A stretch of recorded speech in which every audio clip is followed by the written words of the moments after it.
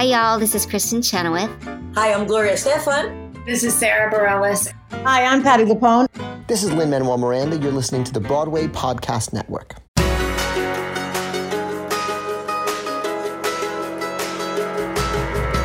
Hi, everyone. Welcome to a very special bonus episode of the Theater Podcast. This was a panel all about Beetlejuice that was recorded live at BroadwayCon 2020 here in New York City.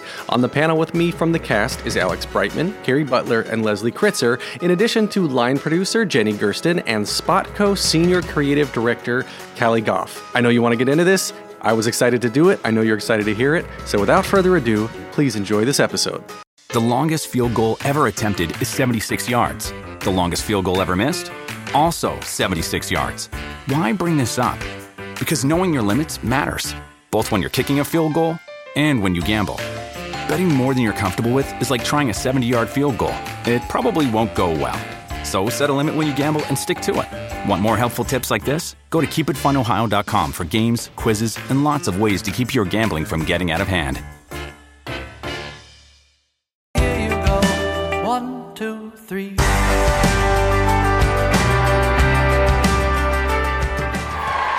BroadwayCon. Our next moderator is the host of the Theater Podcast and the Chief Technology Officer of the Broadway Podcast Network. Please welcome Alan Seales. Hello, bro. Wow, so many people. I'm Alan Seales, host of the Theater Podcast, part of the Broadway Podcast Network. We have over 40 podcasts, all theater-centric, theater-adjacent, 1,900 episodes. So there's a little bit of something for everyone. But you're obviously here because you love Beetlejuice. We are going to, near the end, we're going to take some questions from the audience, but the way you get your questions in is you have to get on Twitter and use the hashtag AskBeetlejuiceBway. So if you have any questions throughout the whole panel, just make sure that you get on Twitter, hashtag AskBeetlejuiceBway, and then we'll see them up here, and we incorporate them into the show. So obviously the Beetlejuice creative team, led by director Alex Timbers, scenic designer David Corrins, costume designer William Ivy Long, lighting designer Kenneth Posner, sound designer Peter Helensky, projection designer Peter Negrini, puppet designer Michael Curry, special effects designer Jeremy Chernick, illusion designer Michael Weber, hair and wig by Charles G. Lapointe, and makeup by Joe Delude. And they all took inspiration from Tim Burton, who, yes... And the whole original Beetlejuice, everything when Tim Burton does, it feels like it's a DIY, like made it in his basement kind of thing, and that translated to stage, and that translated to the movie, and basically, and we're going to talk about this, we're talking about the TikTok, and the cosplay, and the fan art, and everything that makes this so accessible, which I think is part of the DIY aspect. So, please help me welcome everyone to the stage so we can get this going!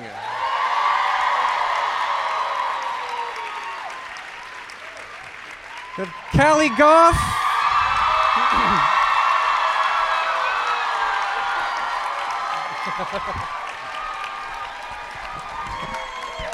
Have a seat.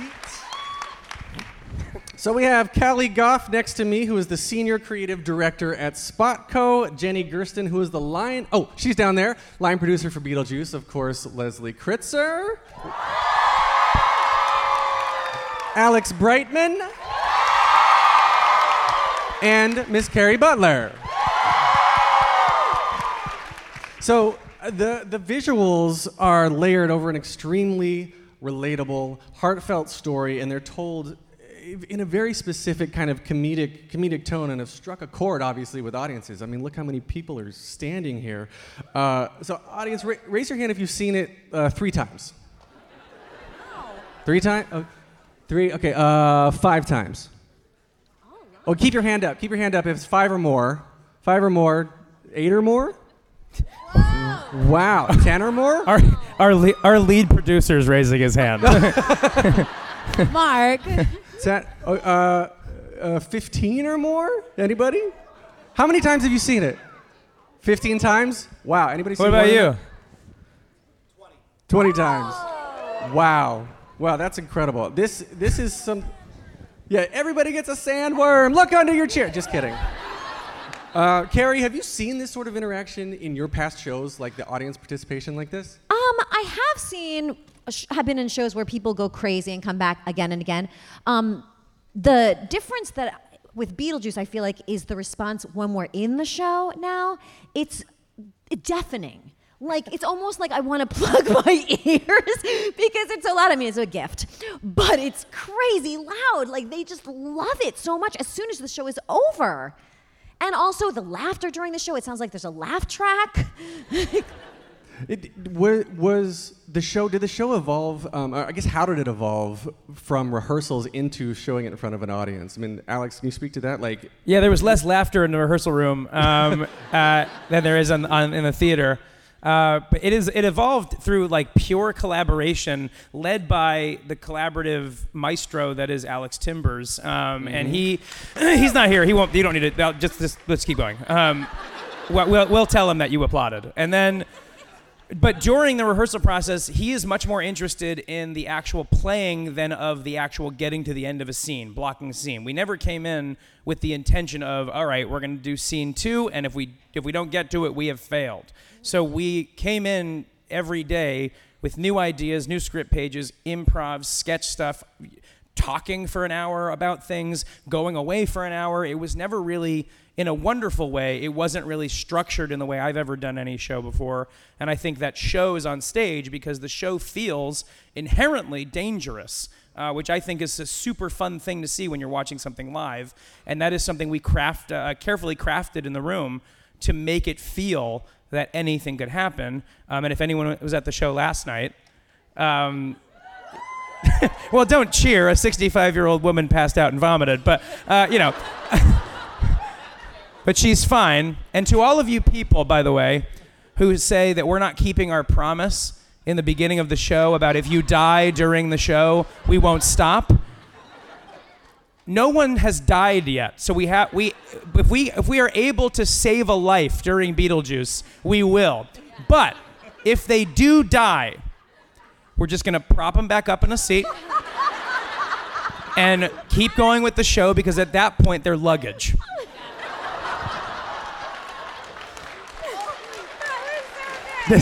This will be my last Broadway show. Turn it into a Weekend at Bernie's moment. So the creativity has just like crossed over the footlights and inspired fans to make literally thousands of TikTok videos. And actually, we have 2 that we'll show here for you real quick. Let's roll the 2 TikTok videos. Ready? Okay. Hi, I'll be your guide. I'll be your GUIDE to the other side. Don't go to the netherworld. Netherworld? Did I say netherworld? Never mind. I'm a B to the double E, J, F, Q, and Jesus. I can't spell. First you gotta say my name. I don't know your name. Well, I can't say it. How about a game of charades? Yes, let's play it. 2 words. Okay. Second word. Right. Drink. No. Beverage. No. Wine. No. Juice. Yes. Okay, first word. Okay. Bug. No. Ant. Close, but no. Beetle. Leslie, Yes. you're Oh. That's you. Yeah. I don't know if it was on. Oh, there he is. Okay. Oh yeah. So you're very socially active with fans on TikTok now, right? Aren't you? Or other Not platforms? on TikTok, no, because I'm old and I still don't know how to use it. I'm looking to hire an intern to teach me. No, not on TikTok. On Instagram, yeah, more than TikTok. But I'm learning. I'm not like our TikTok extraordinaire Presley Ryan. who started the TikTok phenomenon with Beetlejuice. I mean, she is personally responsible for at least on our end. I'll speak for the group 100%. of really starting that and then starting to teach a bunch of us and been so active, and we're very grateful for her because now she just got verified yesterday. She has 200,000 followers on TikTok. So. But yeah, I'm active on Instagram with the fans as much as I can be. I did a Broadway.com vlog for 2 months, or 6 to 8 weeks. May come back, may not, but I'll just throw that out there. But yeah, and that was I found personally by interacting with them on social media and with that our without really trying too hard. Like, we weren't trying too hard. We were just loving our show and doing what we do. And the response is because of that. And also, our album is so lit. See, and she thinks she's old. She just used the word So lit, lit. everybody. That album it's one of the best albums, if not the best, that I've ever been a part of. And it's incredible how it's spread. And it's spread through really TikTok. I think personally, it's the music. And because it is a lot of music-based videos there. I mean, there's a lot of comedy and all kinds of stuff. Kids and young people were able to connect and create their own version of Beetlejuice in their own creative way, which is amazing. I mean, that didn't exist, a year ago? Like, as far as we know, a little over a year ago. So I'm impressed. I'm blown away by it. Oh, absolutely. I mean, this is unprecedented how social media has breathed so much life into Beetlejuice. Yeah. And so, Callie, while you're drinking water, okay, so you work for Spotco. First off, what is Spotco, for those who don't know? Yes, thanks for having me with the cast. This is amazing. And I will be your intern, Leslie, if you want. But I work at I'll buy a Spotco. pizza. Spotco is an advertising agency. So we've been around for about 22 years, worked on over 450 Broadway shows. The first one was Rent. I don't know. So we make all of the advertising for the show. So if you've ever seen a TV commercial or a billboard or a flyer or a social media video or anything like that, my company makes those. And you are a senior creative director there. Right. Obviously, Beetlejuice is one of your clients, customers? One of my clients, one of my partners. Partners. My children, my love.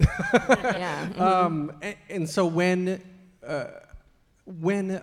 TikTok started to explode, what did you see an opportunity and capitalize on it, or did it? I mean, is it like a circular sort of dragon chasing his tail sort of thing? Like, how did this grow? Yeah, I mean, this was one of the first shows where TikTok really exploded. And, I work really closely with our social media team, and we didn't want to interrupt the conversation that was already happening because there was already so much creativity and amazing work happening on TikTok. And we didn't want to come in and say, hey, check out our ad over here. We just wanted to help the fans make more stuff. And so it's really inspired us to create a lot of materials that provide new audio clips and things like that.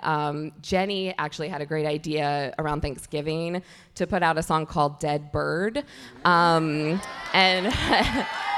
Alex was awesome and got in the studio for us. And the real inspiration behind that was to give fans a piece of audio that they wouldn't have access to anywhere else, and then kind of sit back and see what they would do with it. And they've done a lot. lot, with it. There's yeah. a lot of reactions. So, Jenny, you're credited as the line producer. That's right. For Beetlejuice. So, what is a line producer? I don't know. No, I was brought on to Beetlejuice to work with the producers of the show, and also with the creative team to sort of liaise between sort of what was going on creatively in the room and then what had to happen managerially. So I'm sort of like living in this kind of liminal space between art and commerce. And so I work a lot with the agency, Spotco, on both the social and the media, the advertising, and then I work sometimes with the company on promotional appearances, with the press team, and creatively with the team as well. So how involved with the original cast recording are you, or were you? Well, the cast recording kind of that was the producers of the album, so I just supported their efforts. I guess like capitalizing on it. And I work with the label, so yeah. So it's one of the most streamed albums of the entire 2018-2019 season. That's right. You guys have all listened to it, right? Yeah. Okay. So why do you think the score has captured such a huge following, though? Well, I think the music's amazing, Eddie Perfect, ladies and gentlemen, and I think that there's something about the album. I think what makes it so incredible, Leslie, is when I listen to it, I feel like I'm part of the show. Yeah. I don't know if you have that experience, because totally. I've seen the show, but I imagine that if I was listening to it and I had never seen Beetlejuice, or I'd seen glimpses of it, on on the internet or whatever, I would really have a sense of what it was like to be part of it or in it or watching it. And I think that's what makes it so fun to listen to. Is that sort of what your experience of it is like, kind of? They're like, nope. But can I say one thing? Just to completely agree with your point, is that my favorite type of cast album is the one that sounds like the show that you saw. Yes. And so I always love those versus the one that sounds like top 40 tracks of the songs in the shows, which are good in their own right. They just don't, to me, tell the story. And I think our show tells a great story through the music and through the songs, and I think we didn't do a disservice to the album by trying to pop up or anything like that, or having been in the studio the days we recorded it, nobody was too precious with their performances because we are currently living them. We didn't do a cast album before or months later. We did it while we were in the thick of this real raw feeling of trying to still create it. So stuff on an album that's there forever, it was just stuff that was organically there that day. And to not try and capture lightning when we could, or try to capture it 19 times in a row is I guess what I mean, was a benefit because we got to just put whatever was out there and then leave and sort of leave it up to you guys to enjoy it or not. So thanks for not enjoying it. I want to add just really quick because this is something that has just kept growing. I have so many people that are contacting me saying that they're buying tickets or whatever. Their kids. There's a lot of musical theater people in here, right? Right. A lot of people that are coming to our show, young people, are not like us. Do you know what I mean? They're falling in love with the album. We're reaching a whole new audience of people that are falling in love with musical theater because of this album, and that is really cool. You know, we're bridging the gap. Somehow, I have friends from high school that I haven't talked to in 15 years. Their kids are more than that. Their kids are not in theater. They're telling us about Beetlejuice. We gotta come. And they're not, they're like soccer kids or whatever, but they love this album. And the coolest thing is when I look out in the audience, and I know you guys have seen this, and we see people lip syncing to the lyrics. And it's so But only cool. lip syncing. Only lip syncing. So anyway, I just wanted to add that. Sorry, Jenny. I just wanted to add that. That's good. And I think the songs are super fun to perform. I mean, I'm sure that's your experience of them. So I think it's fun to do them at home. And I think that do-it-yourself quality of the songs is also imbued, as you were saying earlier, Alan, in all the making of the show. And that's what Tim Burton did with the movie too. Like it feels like something he made in his basement. It's reachable to the generation that saw the movie, that knows the movie from a while back, and then now, like you said, it's reaching a whole new generation that may have never. Yeah, it's reaching a whole new generation of people. I guess, show of hands, how many people have not seen the original movie? Wow. Yeah. That's a Shame lot of on people. Well, I'm very impressed by the reach the show has had, and by, I guess, for the three of you, Leslie, Alex, and Carrie, I was going to go back to the social media thing for a second. You're very engaged. All three of you are very engaged with your fans and very engaged with connecting with people. Do you feel any sort of pressure to maintain that now that the show's so successful on social media? Yes! Yeah. No, it's not that bad. It's not pressure. I think that's the wrong word. It's that when you do something that people like, that's a positive, and because that's good for both people. As long as you're liking the thing that you're doing, if people enjoy the thing that you're outputting, it doesn't get any better than that. So the more we do that, not just in the show but outside of the show, and make people happy in many different brains of communication, I think that's only good, not just for a show but for a life. I think that's just more of a life thing. If you're doing a thing that you enjoy and other people enjoy it, don't stop doing that. That's a thing that I think is just fundamental. So it's not a pressure. It's a joy until it becomes a pressure, and usually it's not that. So it's always the exception to the rule when it becomes pressured to do something that you want to have to like to do. It doesn't feel right. So thankfully, you guys have, you and millions of others have been super kind and wonderful for the most part. And There's always outliers, but for the most part, it's been the majority of people have been ridiculous and wonderful, and we enjoy seeing just rows of stripes and red dresses and wigs and people behind the wigs going, "Why did I have to sit behind the guy with the wig?" People come to the show in full cosplay? Oh, yes. Yeah. All the time. Yeah, you maniacs. What? Do you have a favorite?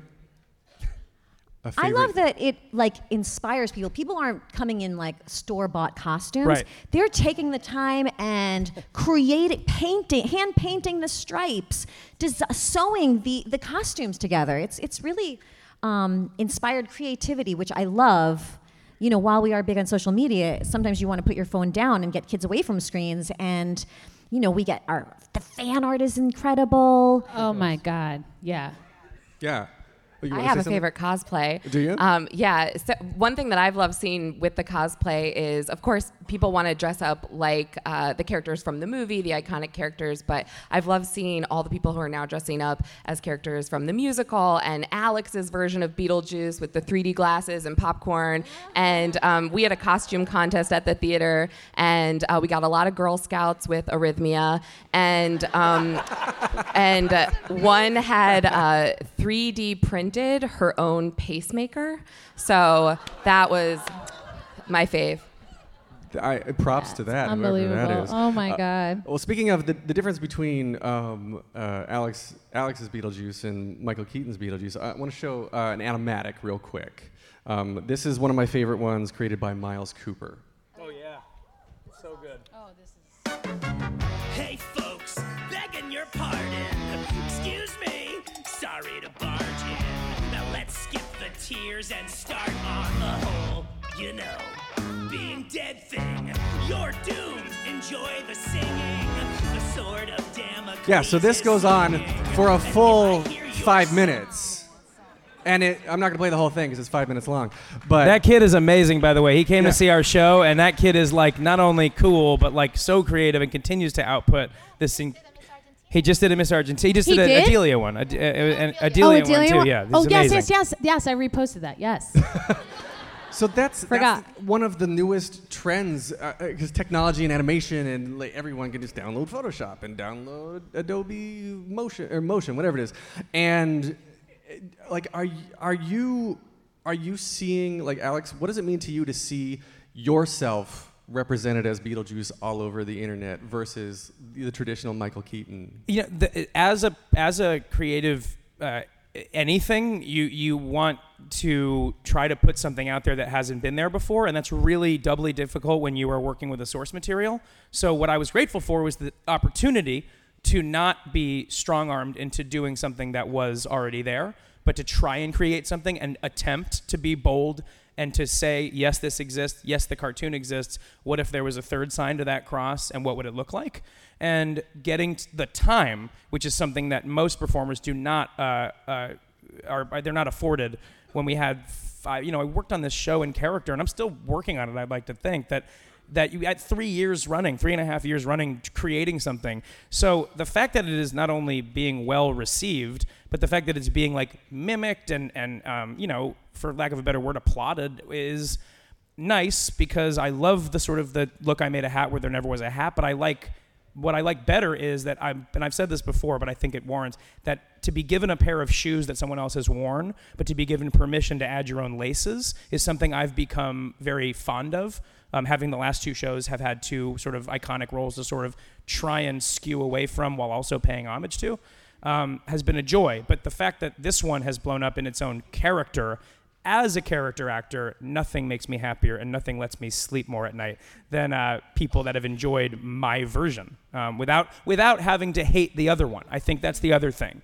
I do appreciate it, and as a creative entity, thanks for liking the thing.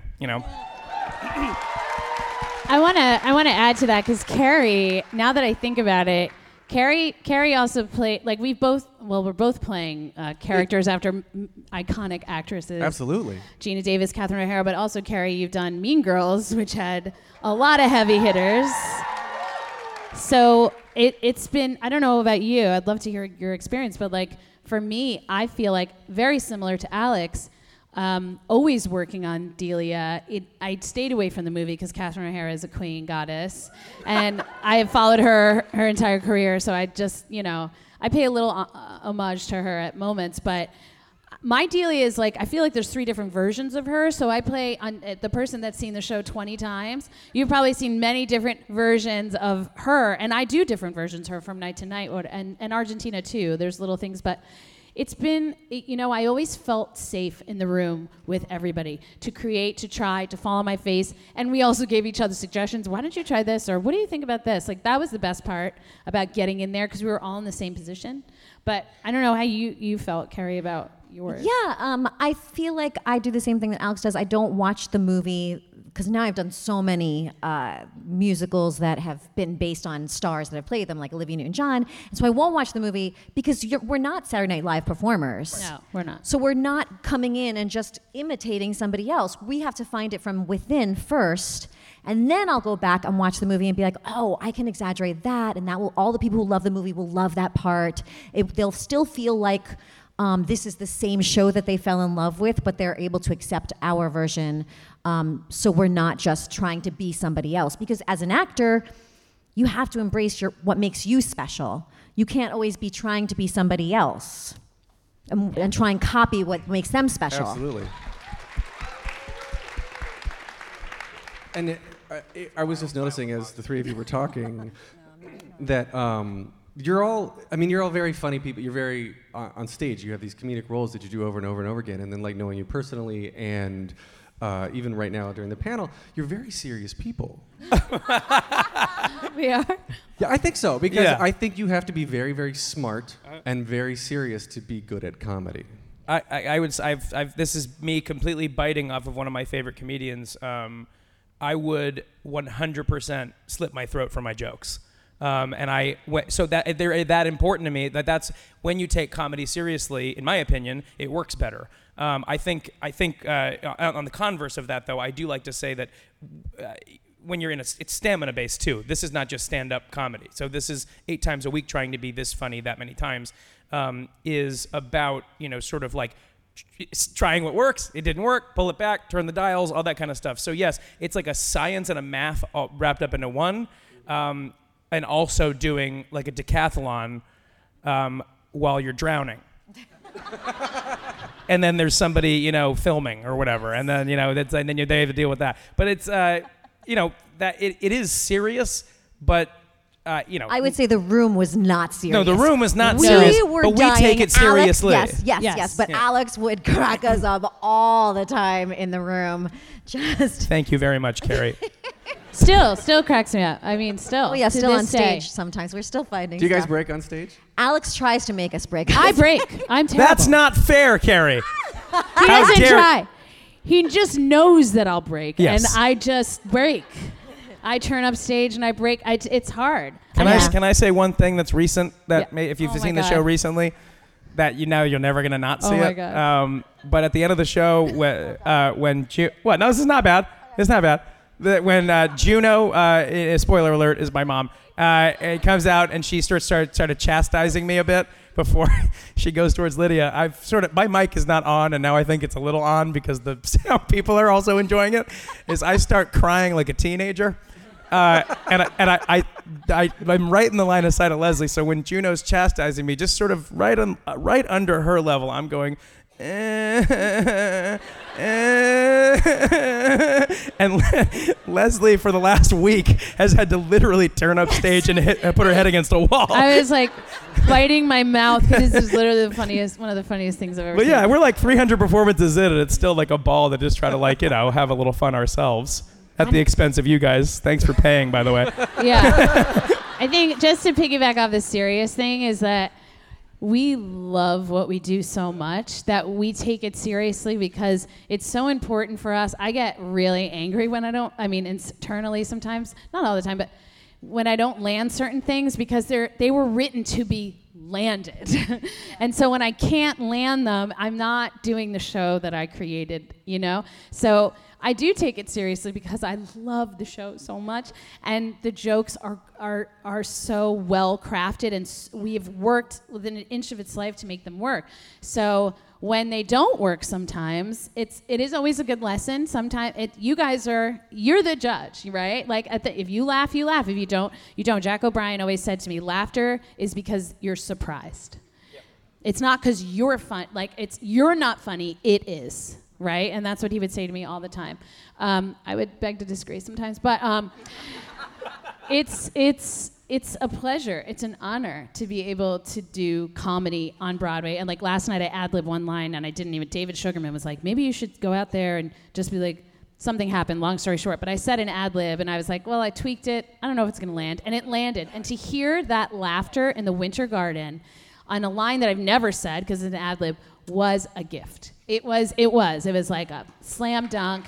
And I just was like, oh wow, that's really, really, really cool, and I don't take that for granted ever. Alex, do you? Everyone's drinking when I ask them questions. Alex, do you ad lib a lot too, or are you like? No, I do not ad lib a lot in the show. That's one of my favorite compliments I get is, and I think any good comedic actor would agree that a great compliment to get is, were you making a lot of that up? If I were to have to make a lot of that up every night, I would be 20 years older at this point, and have no voice. I mean, I'm so used to this show now that I would say 99.9% of what you're seeing on stage every night is written. But at some point in the last 4 years, in the room, something might have happened, while we were improvising something, or something came up out of nowhere and made people laugh, that then was implemented into the show smartly by our writers, so it didn't feel forced. And then our job is to make it feel like this is off the cuff and I'm just thinking about this. So it is cool that like some of the stuff I did, the answer is yes, except 3 years ago. Right. And now it's just, still paying dividends now because it is, thankfully funny, but also that's a muscle to stretch of like trying to pretend that you're just thinking of something now. And then, there's the errant version of, somebody's acting up in the front row or somebody, which is rare. Last night, I pushed a dude's glasses case off the staircase because it was not supposed to be there. And then I picked on him all show. You've seen the show. Yeah. And so, but there are moments where I'm allowed to. That's the one fundamental difference between this show and any show that I've done, is that I do have a moderate, within very good reason, to improvise were something to go awry, or something goes off the rails audience-wise, or something technical happens. I'm thankful that I liked improv when I was a kid too, so I've been doing that forever. But yeah, it's nice to have the permission. But no, 99% of the show is scripted and on the tracks. You improv when your mic is off. I improv when my mic is not on. Doing creepy old guy. Yes, just to carry mostly. So watch out for that, guys. So, Callie and Jenny, how are you looking for new social trends? Like, how are you looking for things that are coming out of the audience, out of the world? Like, Callie? Well, I actually think we take a lot of our cues from the fans. I think Callie already mentioned that, but I think that, I've never been part of something where the creativity was so incredible, coming from the people who've seen the show or listened to the show or just want to be part of the show. So, what happened? Oh, okay. So, yeah, I think that's been a lot of what we've been taking the cues for, and we are constantly like thinking about how to make, as we talked about with Dead Bird, we're looking for those moments where we can sort of inspire another, engagement, because we like having that opportunity to talk to y'all. So. Yeah, exactly. I think we're really just watching what you all are doing on social and in a not creepy way. No, in a creepy way. Yeah. And we're just we're kind of following along and going where you lead us. And I have a special announcement, in fact, about something new that's coming today, because we've been seeing that a lot of folks are on our Instagram and you like to transform yourselves into the characters, into Beetlejuice. So today we are releasing an Instagram filter on our stories. Yes. And you'll be able to go to our stories at Beetlejuice Bway. You'll find an AR mask that transforms you into Beetlejuice. And insider tip, if you nod your head, it will rain beetles on you. You heard it here first. I think that is brilliant. And for a show like this, if I had your job, which I think is very cool, I think you would just be waking up and saying, what is new on my plate this morning? Yeah. What has somebody else invented that we can just grow into this massive thing? Yeah, it's the most fun show to work on ever. Just getting to channel the characters that the cast have built and that the creative team have built, and basically trying to think like a demon is the best job in the whole world. Well, and Callie, you just also wrote a great script for Delia too. That was coming soon. Surprise.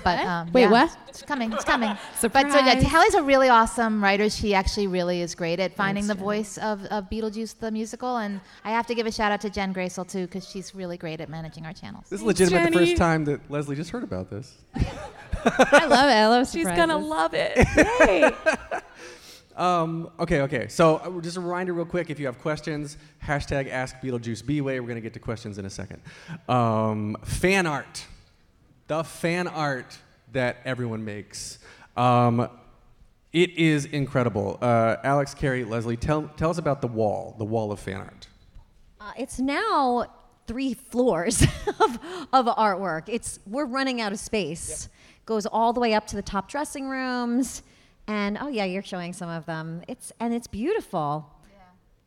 Yeah. It's more art to keep up with. Every day we have mailboxes that get sent. We get everything you guys send, and it's more mail than I have seen anybody get on the planet. Not just me. It's more than Santa Claus. And it's like that. We are sincerely running out of space. We have filled up 3 full floors of wall space with every bit and nook and cranny of art. That's not just pieces of paper, by the way. We've hung up puzzles that you guys have sent us, and coffins that open that have something. Like the actual physical pieces of art. It looks like a museum. And it's also just ridiculously inspiring when you are feeling 98% when you should be feeling 100, and you walk down the stairs and go, well, now I have to feel. I mean, I have no reason not to feel 100%. There's all these people that not only like what we do, but are willing to show it through their art. It just makes the show as if it's not easy enough to do anyway for these ridiculous crowds, but it makes it so much more fun to do for people that are continually going to be inspired to create incredible, stuff I would buy. Truly. I've said that too. I won't, but I would, but I won't. Yeah, it's like every time we walk down the stairs, it's a grueling schedule. You look at all this artwork and you're just like, wow, this is what you guys have created, this movement of love for us. And that's what makes us be able to do what we do, And even when we go to the stage door and see you guys, all the gifts you give us. This morning walking here, there was a whole line down the street of people dressed up waiting to buy tickets, and I'm like, I've never been a part of something like that ever. So it's really cool, unexpected. I'm gonna throw this question out for any of you that want to answer it, but from a psychological standpoint, this is just a generic question. Why do you feel like people make fan art and then send it in? What is it? What purpose is it serving for them? I've actually honestly thought about this a ton, because I do have, this might split the room a little bit, but that's fine. One of my biggest pet peeves in the world is when somebody gives me something that is meaningful, and every time I've received something that is meaningful from a fan, I take it straight to my heart. It's something that you didn't have to do and something that you did, and that's great. And nothing ruins that moment more than, can you please tweet about that I gave you this? Because then it's not for me, it's for you. So, but that being said, I've thought a lot about the psychology of like what it means to do something. I think that the purity of making something just because it's on your mind and you want to exercise it out onto whatever piece of art, that is the most gorgeous thing in the world, because that's what I do, because I do that on stage. Exactly. I don't know how to draw. I don't know how to paint. I know how to do what I do, but I consider that some type of exorcism of feelings and emotions that I have that day walking into the theater, and I can get them out using art. So I appreciate, and I'm with you on this level of like making things because it just feels good to make. So yeah, I think psychologically it's because you feel good, and then when you have it and it's yours, you want to show other people. We're all narcissists and egotists. That's not a bad thing. It's good to like yourself, and it's good to like want to let people know, look at the thing I'm good at. We love it. When we get it, we're all about it. We love it. So please, always this, you psychopaths, please send them, all your way, all the drawings, all the, writings on your walls or whatever you're doing. Please, we are with you and we encourage it.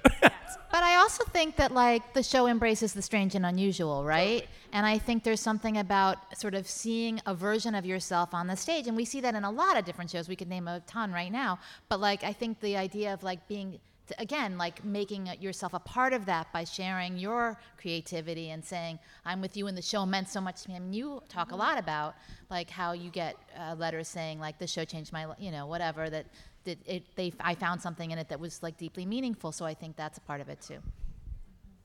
Yeah. Thank you. I don't know why I said yeah, but. Good answer. No, I love that. I think I agree with it. I think it's a lot of seeing yourself represented on stage, whether it be in terms of gender identity or sexual identity or mental identity. I think especially now in today's society, it's very important to be able to see yourself, like maybe you're feeling a little undead this morning. Like you just want to see yourself on a show. Can I just say something about exactly what you just said about seeing yourself in something? Is that is what back all the way back in the day when they were doing shows where light was fire and everyone was still afraid of the sun. The thing about theater, and good theater in my opinion, is that it reflects the world around you. It doesn't harken back to a better time. I don't enjoy theater that does that, because things are constantly evolving, and that's the thing I love about our show is that I don't think there is anything that isn't represented in our show in some way or another, and I think that is the world we are now living in, this new time where people can really truly, and there's still work to be done, feel free enough to be themselves and express it in whatever way they want. That is legitimately a core value in our show, to be able to the search and the want to express in the way you want. And so that is a huge thing. I love that in theater. And I think the more Hadestowns that come out and the more things that are continually trying to push that boundary to let people know, look, this is not only in this theater, this exists outside of here too. Get used to it. I think we're going to be in a much better place than, like a revival of something else.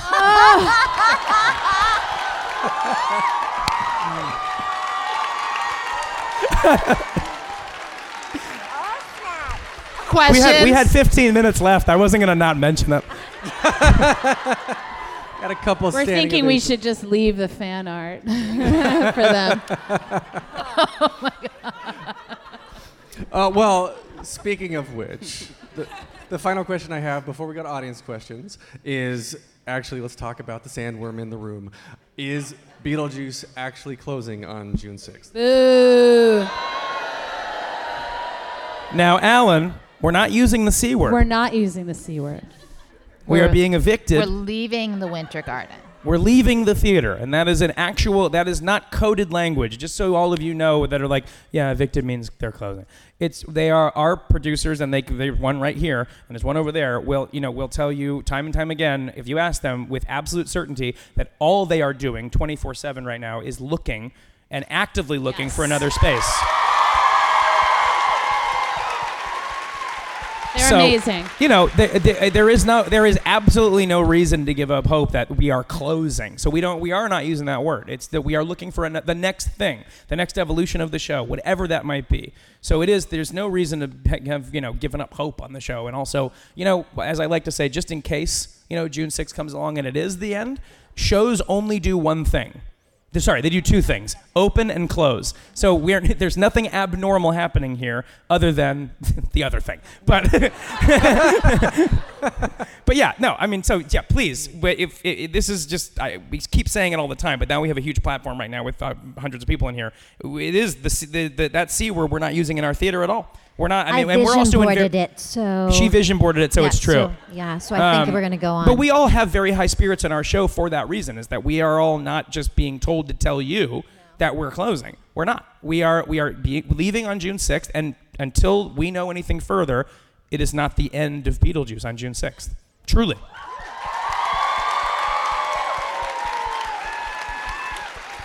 Yeah, he's already undead, so, can't die. Let us haunt the theater. It'll be fine. Yeah. Okay, so let's switch over to an audience questions here. Okay, from Jane Ann, NYC. Do you have a go-to pre-show meal snack? What about any rituals before you hit the stage? I listen to stand-up comedy almost religiously, if not watching it. And I also have the luxury now. I have a hair person, Leanne, and a makeup person, Pat, and a dresser, Travis, who are with me in almost the entirety of an hour before the show. And I'm getting to not only watch stand-up that I've seen, but introduce them to comedians. So it's really fun to kind of also be a person to get to introduce something to your favorite people to your favorite people. And so that's what I do. I can't really eat before the show. If you've seen the show, you'll know why. And I just drink a lot of water that then comes out of my mouth a lot after. In the form of spit. We also hang out a lot. Like, I warm up a little bit. Carrie will tell about her ritual, but I'll warm up, I'll hang out, I'll eat a little something. I've learned the hard way, never eat cauliflower rice before the show. It's terrible. But I hang out with people because I don't go into a show for 20, 25 minutes. So I don't like getting dressed right away. I have to do my wig. I hang out with Pat. But I'm in Jill, Jill Abramovitz and Dana Steingold, who are in the show as well. I'm in their room like we're in a sorority. I mean, it's crazy.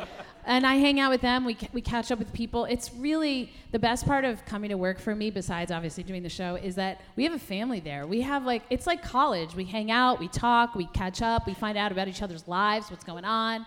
And that's one of my favorite things. That's the ritual, is checking in with everybody before we go make the magic. And that's... Carrie sacrifices animals before every show. No, but I do sing to my plants. Yes. No, I take care of my plants, and I do a 20-minute vocal warm-up every single day before the show, much to my neighbors' dismay. You sound great. No, Adam Danheiser's right next door. He doesn't love it. He doesn't sing, really. And I sniff a lot of stuff up my nose. So does Leslie. I love You should salt clarify water. what you mean by that a lot. Clarify it. Please clarify that. I love salt water. I love the alcohol stuff that you Oh, use. yeah. Well, yeah. We alcohol. just bought a new machine called the Navage, and it kind of is like a vacuum in your nose. So It's no joke. Those are the things I'm obsessed with. We're doing a show, but no drugs or anything like that, except maybe Excedrin once in a while when my voice isn't feeling good. Leslie, to comment on something on what you said, it is a family. The casts are very much a family, and I guess in interviewing as many people as I have, and the three of you included, on one-on-one, and I feel like so many people get to know each other on such a deeply personal level doing shows, because it's trauma's not the right word, but it is a heavily emotional investment. Mm-hmm. Yeah, I mean, even though we are being evicted, June 6th, when I literally get choked up about it. Our front of house staff, our crew, we all know each other. We all know. I like going through the front door of the theater sometimes so I can say hi to Callan and Dave and John, our head usher, and our house manager, and all the ushers and the bar staff, because I love saying hello to them. They're part of our family. A lot of them, besides sound, will be there, and they'll take on the next show. So that part won't continue. But everybody in that building, our doormans, everybody is part of what makes it special. And that will be the hard part, is when that part is done. Because that part will be done with certain people that live on in that theater. And they will embrace, the next show. But for me, it's this show more than any other show I've done. I really feel like the best part of coming to work is the people in the show and the crew. It's a special group, and it lives in there. And we make sure that continues. We really, it's important to us, and you guys can speak to this too, that the vibe and the energy of that building, that's important to us. And we try really, really hard to keep it that way. Even, and it's hard, 8 shows a week. It's not easy, but At least that's for me.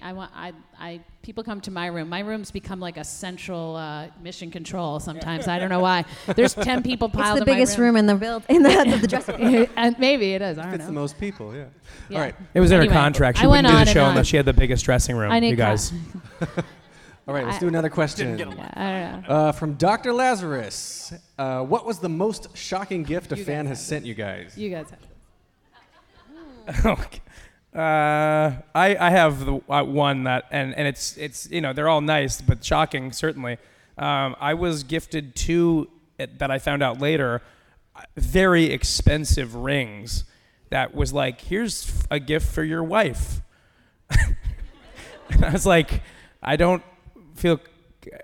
So then I just got rid of the sort of the card, and I went home and I went, look what I bought you.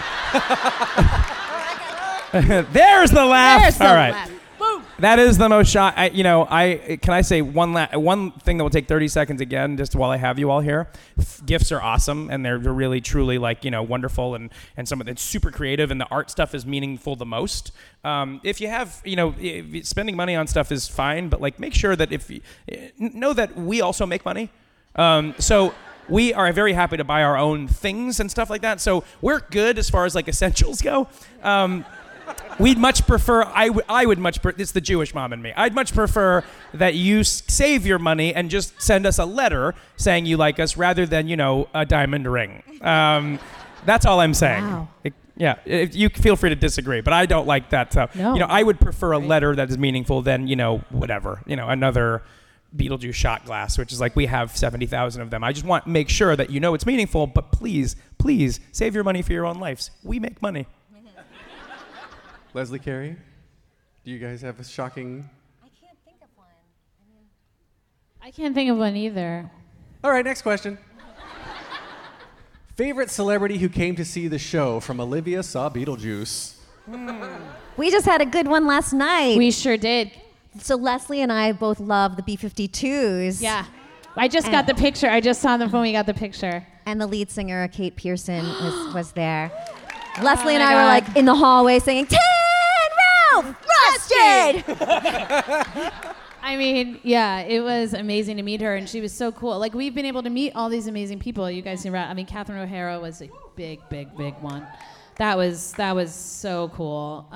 My favorite, only because he's not only great, but he's also a Beetlejuice lifer, just like you guys, is John Mulaney. Is that he's been such a fan because of he knew Alex Timber from Oh Hello, and him and Nick Kroll have been had seen all the readings prior, he's just in the studio, and so they've just been such fans. And John was at opening night and brought his wife, and they've been back I think 4 times total. So that was a big one for us, just because it's so cool. They just don't want to come back anyway. And then a personal one for me, only because I want to model my career after his, is Adam Scott came to see the show, and just getting to chat with those people. That's the huge perk of the job. You just get to actually chat on a level that's not I like what you do, They get to go, I like what you just did. You go, yeah. Do the three of you ever get starstruck? Yes. I would only get starstruck by one person. I would, if someone told me that Mel Brooks was in the audience, I would have a very hard time pulling myself together before going on. That would be maybe Carl Reiner as well, but just the two of them would be it. Everyone else, no, I don't care. Carol Burnett would be mine. Oh yes. If she came, I'd lose. I no one can ever tell me that she's there. So, and if I have a personal day, you better tell me to not come to work that day and not tell me why.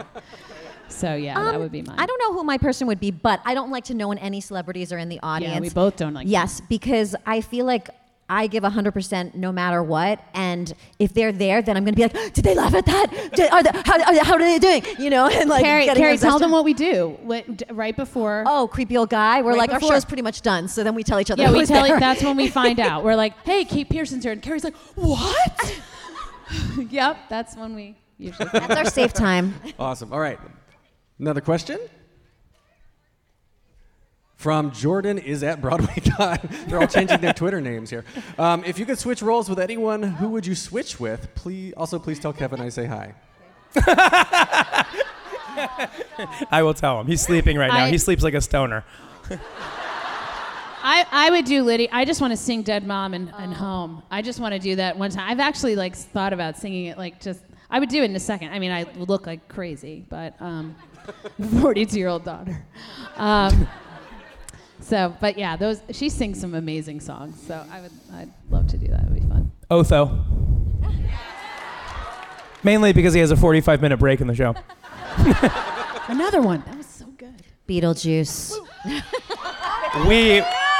Who wants to see her go on tonight as Beetlejuice? The fans have spoken. Carrie, how? Oh no, I want to make you say the F word. But what would Carrie be like doing? Like, what? I'm gone. I want to hear your best Beetlejuice voice now. Do a line. Do a line. What's a line? What's one of your lines?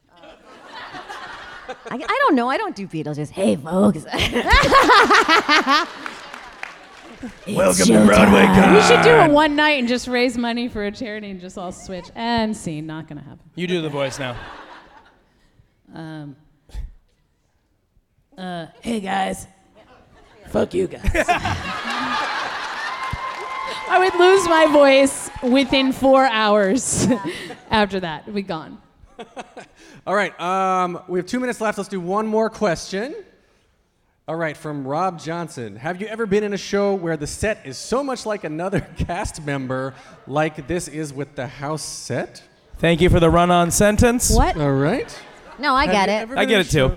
Where the set is so much. Yeah, I definitely not. The set, where the set is so a part of the cast show. member. The set is a cast member. Yes. Yes, definitely. I mean, Yes. this show is. The set I've never is amazing. been in one, but I think the play that goes wrong is one of my favorite things I've seen Oh my recently. God, so fun. And that show would not be a show were it not for that set that literally falls apart completely by the end. Oh, absolutely. And so yeah, but no, I think our show is just designed again within an inch of its life to become a character in the show that changes and evolves, and just like everyone in the show. I think it's amazing. A cool part of rehearsal too was they would like be improvising a scene or something, and then they'd be like, "Can we get the set to do this?" And then they would go and brainstorm and think, right? Like, "Oh, maybe we can get the set to do this." Yeah. And can we budget it? And it did. Okay, so that is all we've got.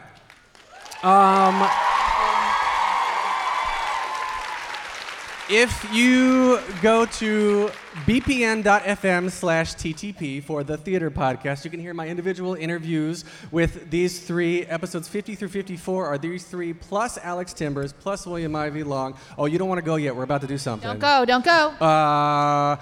Go see them before June 6th. And yes. And because this show is so much about social media, we're going to do a giant audience selfie right now. Oh my God! Everybody stand up and crowd in the middle. 1, 2. You're supposed to look this way. 3.